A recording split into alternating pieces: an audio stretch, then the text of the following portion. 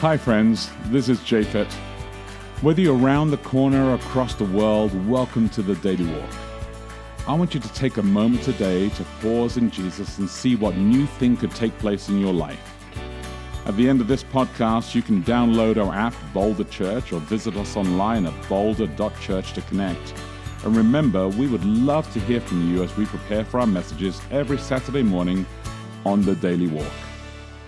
Good morning. It is Sunday, March 3. Welcome to Daily Walk. I'm Becky De Oliveira. And I'm Japhet De Oliveira, and this is a brand new week. We are in week 2 of the Lion and the Lamb series. I'm really excited about that. And we are in a new text as we're continuing in Isaiah. We're going backwards, actually. We started in Isaiah 66 last week. Now we're in Isaiah 63 this week. So let me pray for today, brand new day, and a brand new week as well. Heavenly Father, great to call your name, wonderful to call your name. Even as we reflect on this week, as we reflect on all we have before us, we ask for your blessing, for your guidance, for your wisdom, and for your understanding in this passage. We ask this in Jesus' name, amen.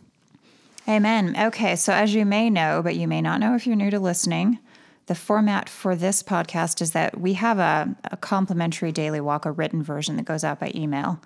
And that offers the text, a link to the text where you can read it and each of the versions for each day. Then there's a reflection written by a different writer every week. And on the podcast, we don't read the reflection itself. You do that on your own. But what we do, we read the text out loud, and then we do the recalibrate question. So there's always a question that is intended to just give you something to think about that's related to what the writer wrote about and what the text is about. So, without further ado, I am reading from this week, of course, we're blessed with, With me again? Yes, I didn't realize that I was writing an entire month's worth in the middle of the worst season of my life. I have a statistics midterm. There's no such thing as a worst season of your life. And I'm writing an entire month. But there is. Yes, so I've written now, this is the second week, so I'm halfway there. All right. It's all good. I'm a professional after all. Okay. Isaiah 63, 1 through 6. Oh, my notes are in the wrong order, so I do not have the ESV at the top. What am I going to do? What am I going to do? What am I going to do? I'm looking. Here it is. Okay, there you go. Subheading, The Lord's Day of Vengeance. Who is this who comes from Edom, in crimson garments from Bozrah? He who is splendid in his apparel, marching in the greatness of his strength. It is I, speaking in righteousness, mighty to save. Why is your apparel red, and your garments like his who treads in the winepress? I have trodden the winepress alone, and from the peoples no one was with me. I trod them in anger, and trampled them with my wrath. Their lifeblood splattered on my garments, and stained all my apparel. For the day of my vengeance was in my heart, and my year of redemption had come. I looked, but there was no one to help. I was appalled, but there was no one to uphold. So my own arm brought me salvation, and my wrath upheld me. I trampled down the peoples in my anger. I made them drunk in my wrath, and I poured out their lifeblood on the earth. Beautiful. Nicely put, isn't it? Thank you. You're welcome. You're welcome. Okay. Yeah, I wasn't entirely sure even where to go with this when I started this week. I kind of read it and went, wow, I have to write 6 days of reflections, approximately 2,500 words in total on this topic. Yes. It's all good. It's all good. I did it. Yes, you did. It has been done. It has. And the truth is this, that it is an interesting passage. It feels just kind of random, right, as you listen to it, and you're kind of wondering, how is this going to demonstrate anything to us about who God is? And maybe it doesn't feel random to you. Maybe it feels like, yes, fantastic. So let's open it up this week and talk about it. And here's the first question for today, which I would encourage you to read the Daily Walk, because it does help you to think about the question in the context as well. But we'll approach it from another perspective as well, but you can go to boulder.church/daily and read the Daily Walk there, or subscribe to an email and get it. Here's a question. How do you respond to passages of Scripture that seem irrelevant to your life and that don't appear to offer wisdom or hope? What an odd question. I wonder what that has to do with anything. Do you suppose that this one here doesn't offer any doesn't seem relevant to your life and doesn't offer any wisdom or hope to us? What I said right away is that, not being a biblical historian, I don't know what these places are. And I know, obviously I can look them up, and I did. But even sometimes that doesn't necessarily help. It's like, okay, those are a couple of places that feature in the Bible and that are supposed to be important for some reason. But yeah, I mean, it sounds like a lot of the Bible where it's kind of ranty about something where you're like, you know how sometimes somebody will be going off about a topic and you don't know what they're so worked up about. Yes. Because you're not incensed about anything. Yes. You're kind of like, I'm not mad or whatever. And so it just feels you feel like kind in of the middle of a conversation. Yeah, like something's going on here. I don't get it. I don't get what the deal is. Yeah, I think that's the difficulty with coming in sometimes into a passage like this, that you feel like you've just come into the middle of something. However, the problem is that this passage resonates with so many people's perceptions of what they believe God is like. And so it kind of affirms for many people that God is going to be this person who's going to come and squash people down. And when you say that, do you mean they like that? They want God to be like this? I'm not saying that necessarily the people. Well, some do. Wars have been started in the name of texts like this and ideas like this, without a doubt. And people's attitudes have been judgmental and oppressive because of ideas like this. But if they understood part of the context story, and we'll probably unpack this a little bit more in the week, especially on Sabbath when I preach on this as well, there is a community that's under threat.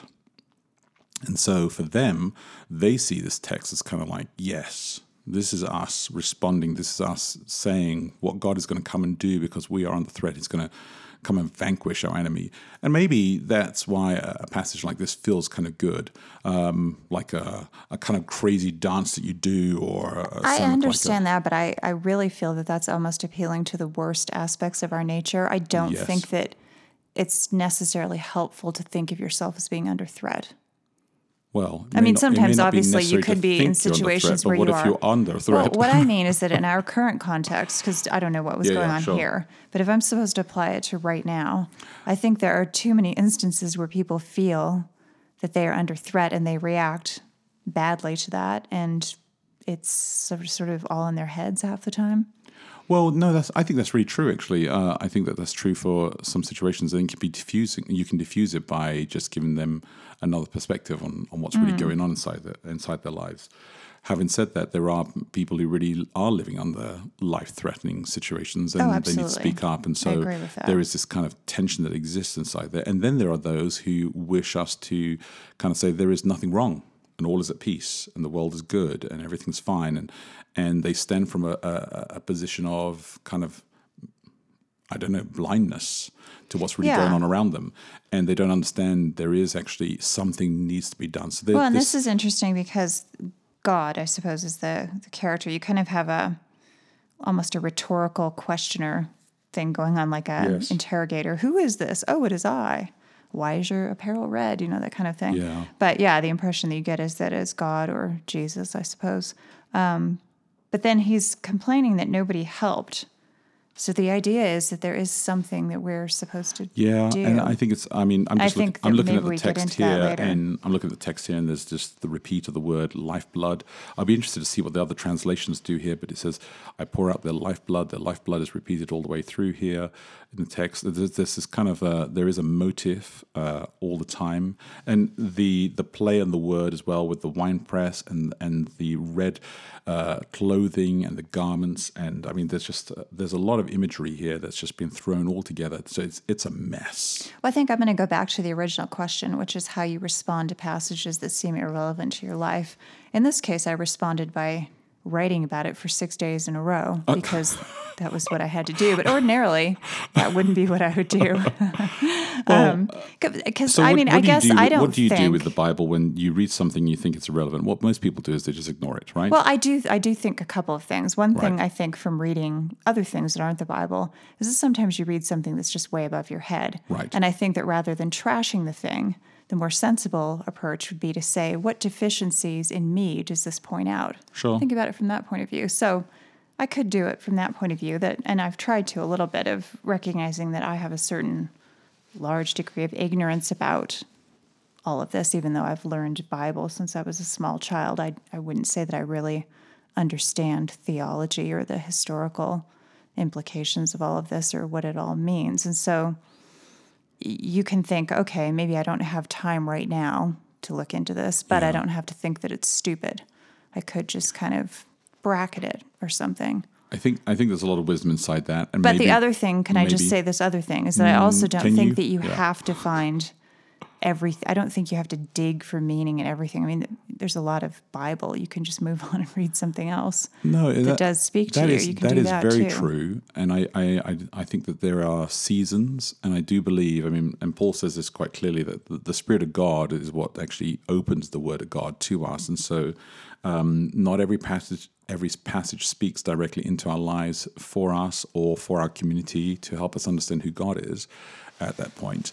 But then there are others that do. And so don't give up, hang in there, and spend more time. Yeah, and I do think that reading something repeatedly does help you get more out of it. Yeah. That, often first glance, it's like, whatever. But as you read something over and over again and think about it, it does help you to see it in different ways. And maybe by Saturday, by the sermon, we will have a better picture on this. So here is the question for today. How do you respond to passages of Scripture that seem irrelevant to your life and that don't appear to offer wisdom or hope? Well, think about that. Talk to your friends about it. Look after each other. Live love, and we'll connect tomorrow. Hey, thanks again for listening to the Daily Walk podcast today. Hey, if you have any questions, reach out to us online at boulder.church. And if you can help support us, please feel free to give online at boulder.church/give. Until next time, look after each other and live love.